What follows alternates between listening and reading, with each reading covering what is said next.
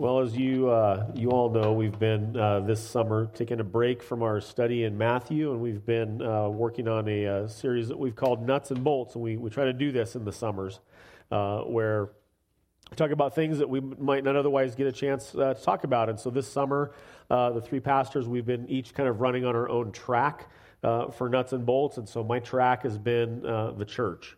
If you were to invite me somewhere to speak and I get to pick what I talk about, it would probably be the church, because God has instilled in me a love for the church, and hopefully God has instilled in you a love for the church as well. And so we started out, so this is the third of four messages on the church today. And so the first message was called The Church Formed, and we talked about how God has been forming a people from the beginning, from the creation of Adam and Eve up until now. God has been forming a people to call his own. And we gave a definition of the church as this: the church is first and foremost people who have been chosen by God and have been purchased by the blood of Jesus Christ and are purposed with displaying and declaring the gospel to the world. That's just kind of a working definition of the church. And then we talked about how the church is organized. The church is like everybody who calls on the name of Christ, everyone who's a Christian is a member of the church. You belong to the global church, or the church universal. Right? The church is more than the here and now. Like there's the church that's gone before us, the church that, should the Lord tarry, will come after us throughout time and throughout the world. And within the church, it's organized under qualified leadership of elders and deacons. And then the church is organized under an intentional gathering. What we do here is intentional and purposeful. And today I want to talk about the church gathered. So to kind of unpack for you, just on a real practical level today, kind of why we gather and why we do the things that we do, the different components of our service and why they matter. And if you've been here for a while, this might not be new to you. If you're new here, this might be helpful for you to understand the purpose behind what we do. There's a DNA of the church as a whole, and there's a DNA of our local church here, The Door, in Central Oregon. We know about DNA. I mean, if we just think about just actual DNA for a moment, it's the building block that determines the characteristics of a living thing, and it contains genetic codes for the development and function of all living things. If you think about actual DNA, and then you think about the fact that we have a DNA here in our church that makes it what it is, it matters. I read this from a science publication, that DNA is the master molecule of every cell. It contains vital information that gets passed on to each successive generation. It coordinates the making of itself as well as other molecules. If it's changed slightly, serious consequences may result. If it is destroyed beyond repair, the cell dies. So DNA in our bodies matter, but DNA in our church matters as well. And we don't want to see it changed with detrimental consequences. And so as we think about the fact that we do have a DNA as a church, we have something that dictates and determines who we are, what we do, and why we gather. I want to call our attention to Acts 2:42 to 47. So Pastor Brent talked about this a few weeks back in one of his sermons, and so I'm not going to belabor it today, but it is helpful context as we think about the DNA of our church. And so to give you some backstory, the day of Pentecost came, the Holy Spirit came. Peter preached a sermon in front of a bunch of people, and thousands of people in a moment came to faith in Christ. And something that didn't exist prior to that moment came into existence, the New Testament church. And Acts 2:42 says that they devoted themselves to the apostles' teaching and the fellowship and to the breaking of bread and the prayers. And awe came upon every soul, and many wonders and signs were being done through the apostles. And all who believed were together and had all things in common, and they were selling their possessions and belongings and distributing the proceeds to all as any had need. And day by day, attending the temple together and breaking bread in their homes, they received their food with glad and generous hearts, praising God and having favor with all of the people. And the Lord added to their number day by day those who were being saved.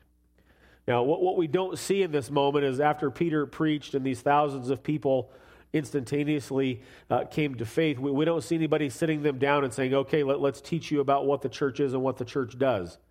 This just happened because it was part of their DNA in the moment. From the moment they came to faith, this was built into the DNA of the Christian. And they just started doing these things. They had all things in common. They were together. It would seem that outsiders were looking at this kind of new formed church and thought, I don't know what's going on over there, but I need to go check it out. And then those people would become, day by day, a part of this new formed church, and it just continued to grow. They were generous with one another. If some had extra and some didn't have enough, the some with extra would give to the person that didn't have enough. They met needs. Right? This just was their DNA from the formation of the New Testament church. And so they devoted themselves to these things. They devoted themselves to one another. And this was the DNA. And so I want to unpack just some of the practical aspects of the church. And so first and foremost, they devoted themselves to fellowship. Now this word for fellowship, we don't throw a lot of Greek at you here at the door, but this word for fellowship, this is important. It's a Greek word, koinonia. And this is the first instance of the use of this word in the New Testament. It's not found anywhere in the gospel accounts.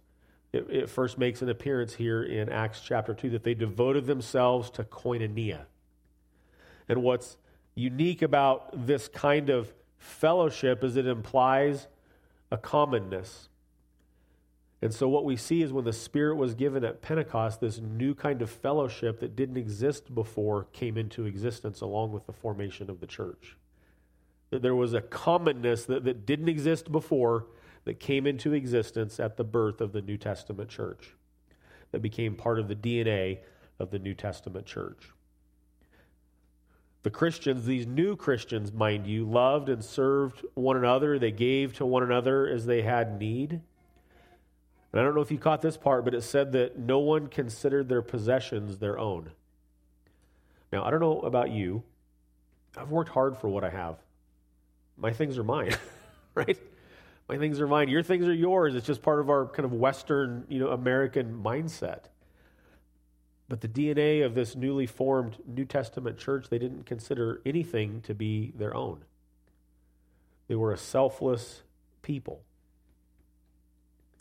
And so this fellowship that came into existence, this koinonia, this commonness, was something unique to the new formed New Testament church.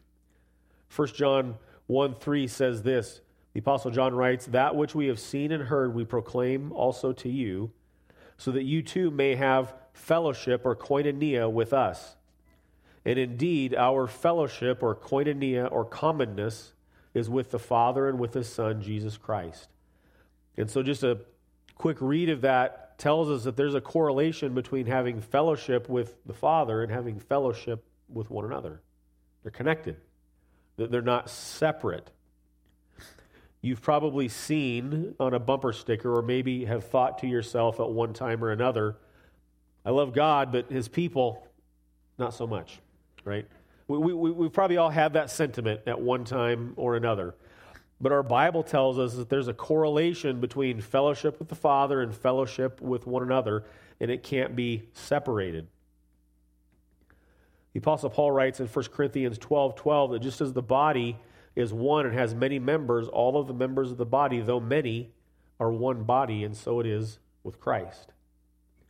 One of the unique things about the church, and you've probably heard me say this before, is that it brings together people from all different backgrounds and all different walks of life. Or if you scan the room, you might look at some people and think, my path probably wouldn't cross with them, except that we're here together in the church.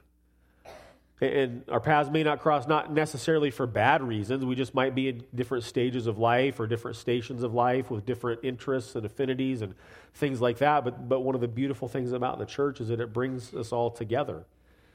And it allows us to have commonness or koinonia or fellowship with people that we wouldn't otherwise have it with, except for our connection to Christ.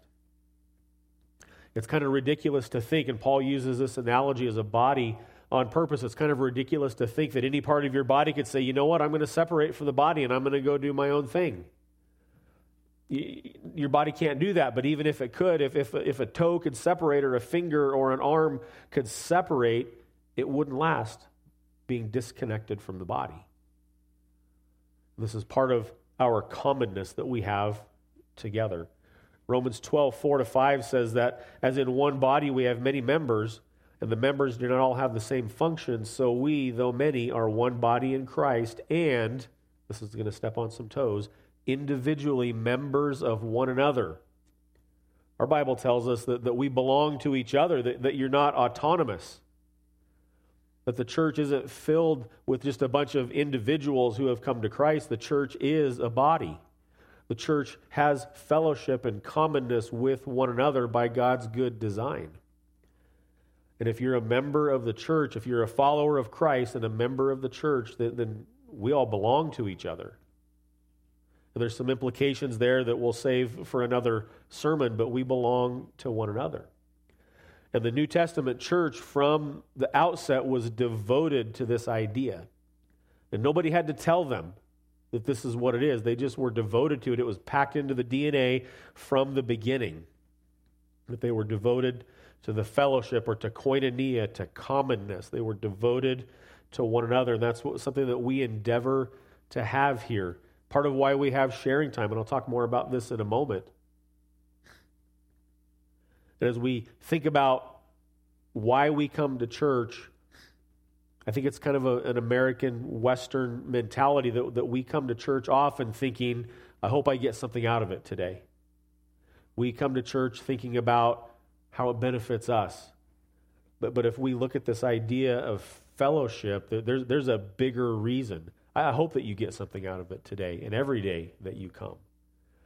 But if we think about the context of being devoted to the fellowship, our mindset ought to be not necessarily what can I get out of it, but how can I contribute to it, right? With my time and with my effort and with my energy and with my talents and with my resources, and contribute to one another because of our commonness in Christ. And so I would encourage you to consider as you come to the gatherings of the church to think about not so much what you can get out of it, but what you can give to it and what you can give to others. I would encourage you to think when you come on a Sunday morning to consider, how might I encourage somebody today? How might I build somebody up today and edify the church today? That's a primary concern of our gatherings. Now, we have all these other components of our gatherings. Have you ever thought about why is it that we sing in church?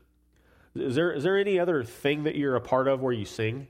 Like, it's kind of a unique church thing, isn't it?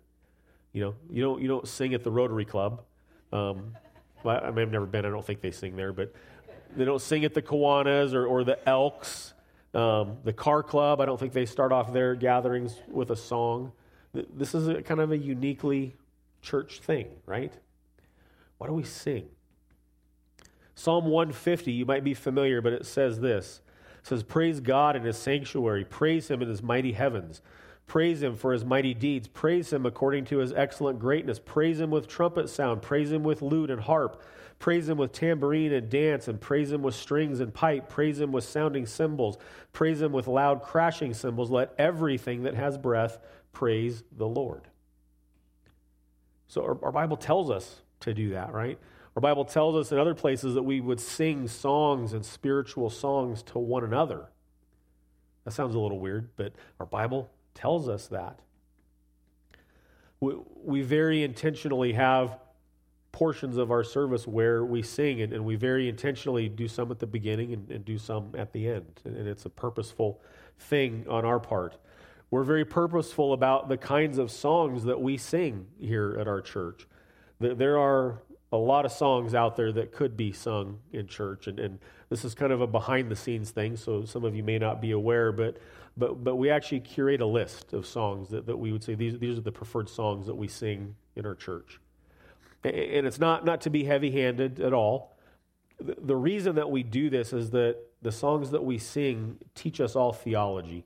Right? The songs that we sing have theological truths. And there are a lot of songs out there, while musically they might be kind of cool, theologically are terrible.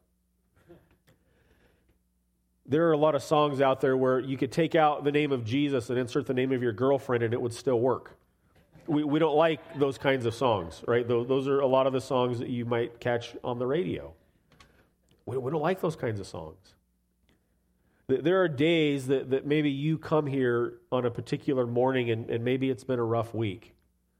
Maybe it's been a rough morning. Maybe you've got something heavy going on, and maybe you're not in a mindset to sing about all the things that you're going to do for God. Right? Maybe you're not feeling it on a particular day. That's okay. It happens to all of us. But you know what's always true, no matter how I'm feeling, is the things that God has done for me.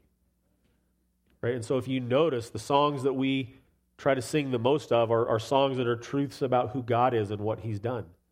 Because that's always true, no matter how I feel or no matter what kind of week I've had. Always true. And we learn from our songs, we learn theology from our songs that way. And you know what? When I come here and I've had a rough week or a rough day or whatever, that centers me. It centers me being reminded of what God has done for me, rather than making me feel bad that I'm singing things that are half-truths or maybe not true at all in a moment. It's a unifying thing that we get to do this together, right? It's great if you, on your own, in the shower, in the car, or wherever, want to sing whatever songs that you want to sing, but it's a unifying thing that we get to do it together. And we, in a unified voice, get to sing truths about who God is and what He's done. Not only does it center me, it centers us, right? It centers us. And then we sing at the end, because after we've centered ourselves on who God is and what He's done for us, after we've sat under the authority of Scripture and listened to the preached word, then there's a response to that. And that response is, again, to be reminded about who God is and what He's done for us. And we, again, get to do that together with a unified voice. And so when the Bible talks about singing songs and spiritual songs to one another, think about that. Not necessarily that you're looking somebody in the eye and singing a song to them. That would be kind of weird. But that we get to do it together in unison. We're singing first and foremost to God, but there is a sense in which we are singing together with one another and to one another truths of the gospel. And so it's very purposeful that we get to do that. We have a sharing time during our service, which we just finished. And sometimes when we pastors get up to preach, like sometimes we drag things out of you guys, and there's 2 or 3 of you only have something to share. But days like today, a lot of people have something to say, and we feel like we're cutting a thing off when we say, okay, we got to get to the next portion of the service. And today was one of those days where it's like, I feel like we're cutting a thing off. I have pastor buddies who I talk to regularly, and some of my pastor friends they come from more liturgical churches where kind of every aspect of a service is written down and planned out, and there's 5 minutes for this and 3 minutes for that and 4 minutes for that. Like every aspect, it's just really locked down. And when I tell them, hey, we have an open mic time at our service, we just pass around the mic and let people say whatever they want to say. You do what? And let's be real, sometimes it's weird. Sometimes you guys share weird things, but it's okay. It's cool. It's part of the beauty of what we do, right? Sai, you stole a little bit of my thunder. Like we bear one another's burdens, right? I'm going there, right? And that's part of how we do it, is that we bear one another's burdens by making our burdens at times known to one another. And it's a God-glorifying thing that we get to do that. Galatians 6, the first 3 verses say this: Brothers, if anyone is caught in any transgression, you who are spiritual should restore him in a spirit of gentleness. Keep watch on yourself, lest you too be tempted. Bear one another's burdens, and so fulfill the law of Christ. For if anyone thinks he's something when he's nothing, he deceives himself. We're commanded in our Bible to bear one another's burdens. And how do we do that if we don't know what they are? Now, we also share things that are not burdensome, like we share praises as well, right? This is a worship service, and it's our goal to share things that lead us ultimately to worship God. And so you share things like opportunities to share the gospel, right? family members safe in an accident, like we praise God for those things. But we also bear one another's burdens. And I hope that when you walk away from here, that this isn't the last thought that you've given to what was shared during sharing time. I hope that you think about it throughout the week. I hope that we pray for one another throughout the week. I hope that even during the week, you might even reach out to somebody and say, hey, I'm praying for you in this thing. What an encouraging thing that is. Right? And we can walk with one another through the difficulties of life because our Bible tells us to do that. Kind of going back to this idea of like, I love God, but as people, not so much. There's no separation between loving God and loving what God loves. God loves people, right? And so, sometimes people are hard to love. I get it, right? Some more than others at times. I get it. But there's no separation between loving God and loving what God loves. And one of the ways that we love God and one of the ways that we love people is through prayer. I don't know if you've ever thought about this, but the fact that we pray at all reminds us that there's something that's beyond my control. The fact that I pray reminds me that there's someone bigger than me and in more control than me and that has better ideas than me. They can fix things that I can't fix. And so when we think about that, like how is it that we approach God in prayer? Do we approach God in prayer as if he's a genie in a bottle? If we rub the lamp just the right way, he'll grant our wishes? No, that's not what prayer is. If you think about the God of the universe, the God that created all things, the God that orders all things, it's kind of silly that any of us would go to him and say, here's my ideas. Yet I do that a lot. And I'm pretty convinced a lot of times I have some pretty good ideas for God's suggestion box. But prayer more than anything is a sign of dependence upon God and our worship of God, that we would go to him in prayer.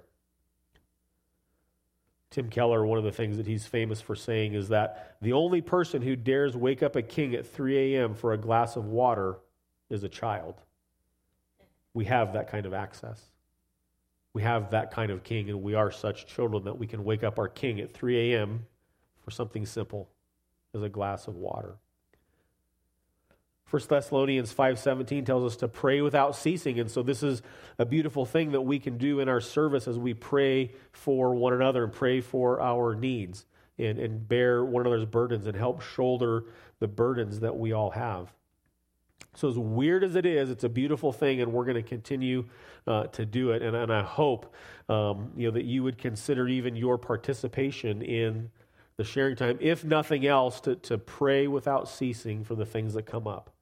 But also, especially if you're one that's maybe a little more introverted and not comfortable in a crowd, that's okay. But consider that God has built into your life a system of people to bear your burdens with you. And that there's a time in our service dedicated for that and dedicated to share the good things that we want to acknowledge God's goodness for in our lives. Another aspect of our services that we do on occasion are baptism and communion, the sacraments. And so we practice baptisms as the needs arise, usually a couple of times a year. As people come to faith, as people who maybe have been Christians for a while and just never were baptized. And we practice communion once a month. And we do both of these things typically with the gathered church. If you notice, we're probably not taking communion just in our homes with our families, right? We're not doing private baptisms in somebody's bathtub typically. There are circumstances maybe where those things are allowed for, but we typically practice the sacraments as the gathered church because, again, it's a unifying thing that we can do together. It's a thing that we can do together to make much of Christ. And our approach to the sacraments is not that these are things that we do for God, but they're reminders of what God in Christ has done for us. Christ for us as we celebrate communion, Christ for us as we celebrate baptism.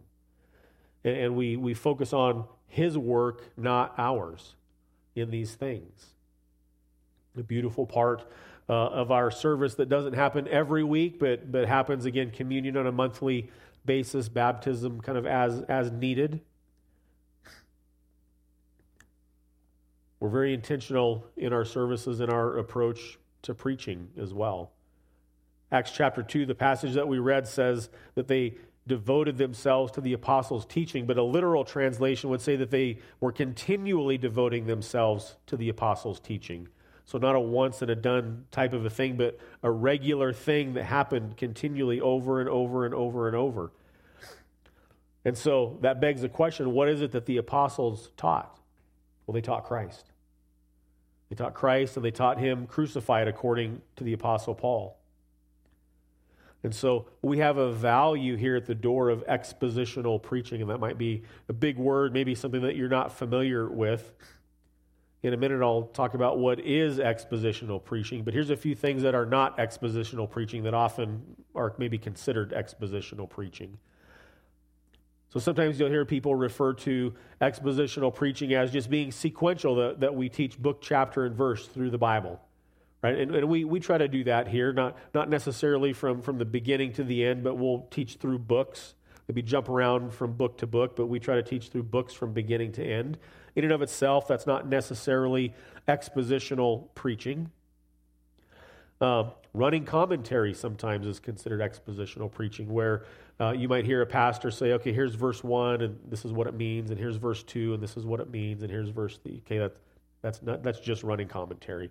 I'm not saying any of these things are necessarily bad, just that they're not expositional preaching.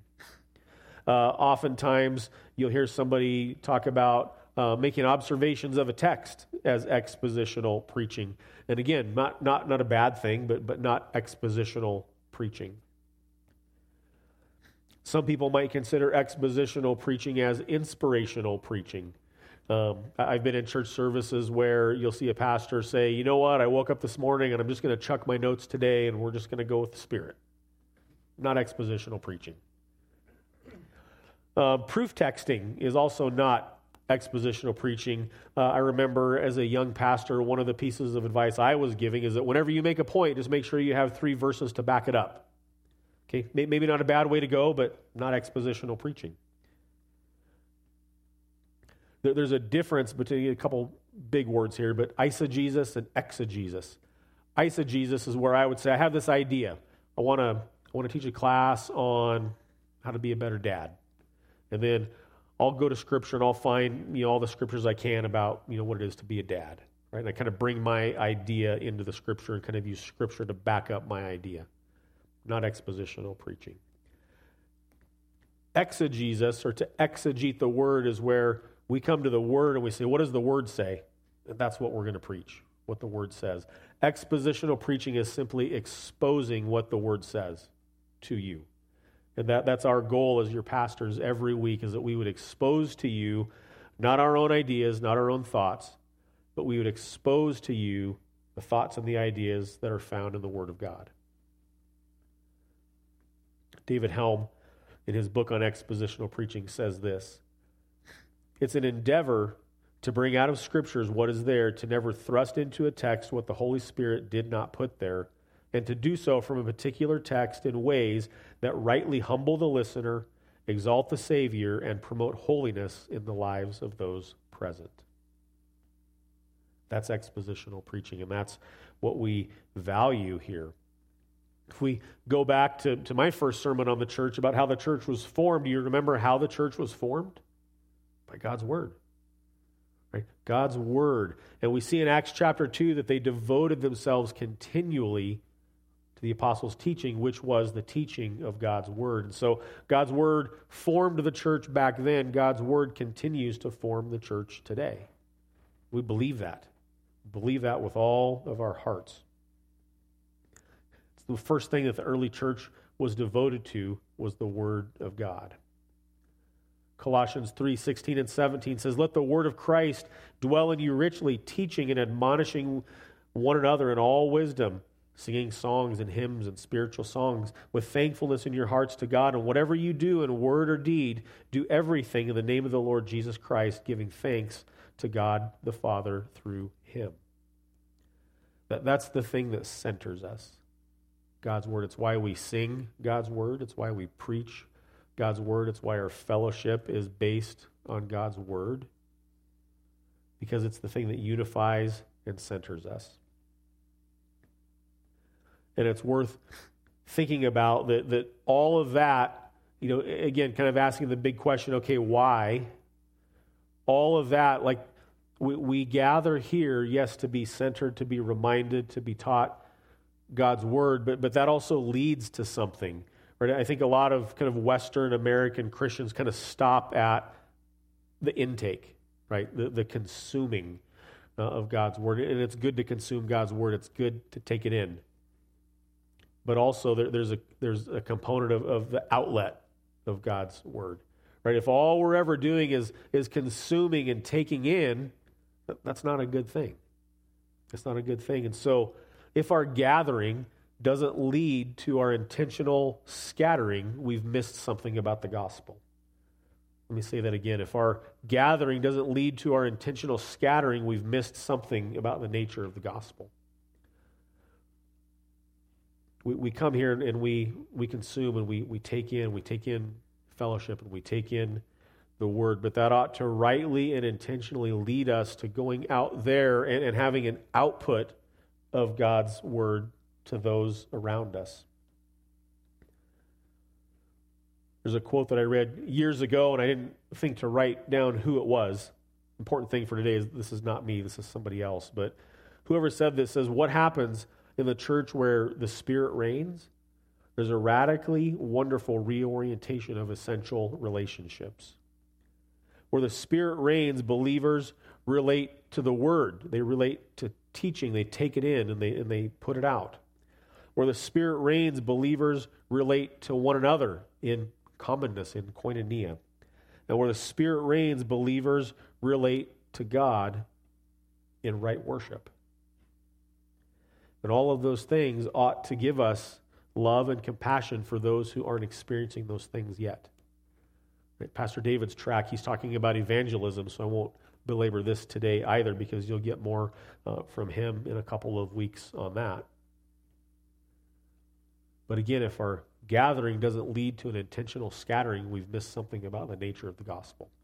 So I'd ask you to consider, in closing, to consider your participation in the fellowship, your participation not just as a consumer, but as a contributor in some way, a contributor to the good of others, to the glory of God, and that you would consider how that leads you to act out there, right? When you go to work, when you go home, when you go to the store, when you go to the park, when you go camping, whatever it is that you do, that, like was mentioned this morning, that you would pray intentionally for opportunities, even if it scares you to death, that you would pray for opportunities to share the good news of the gospel of Jesus Christ. Because you belong to the church, you belong to the greatest institution ever. You belong to an institution that will not fail even in all of its flaws. I'll talk more about that next time. You belong to it. You get to be a part of it. And it's a privilege to do so. It's a privilege to be known by God. It's a privilege to be under God's grace and under God's mercy. And the church exists, at least in part, for those who have yet to be a part of it. And the way that people become a part of it who aren't yet a part of it is because people like us go out and bring them in. That's God's design, not just a good idea. That's God's plan. That's the plan for the growth of the church. And so consider how you might contribute to all of that, and I hope that you're encouraged with the church today. Let's pray. Father, we're grateful this morning. We're grateful that you love us. We're grateful for the lengths to which you went to call us into the fold here. We're thankful that even in our flaws, that you put up with us, that you contend with us, that you continue to be gracious and merciful to us. We're grateful that you have given us the church, that you've given us a place in the church to where we can help bear one another's burdens, and we can contribute to one another's lives, that we can remind one another about the glories of Christ. And so I would pray today that you would help us to consider all of the things that we talked about, that we would consider our contributions to the church, that we would consider our participation in it, that we would consider how you might use those of us that have been saved to go out into the world to spread the good news to others about how they can come to know you as well. And we ask all of these things in Christ's name. Amen.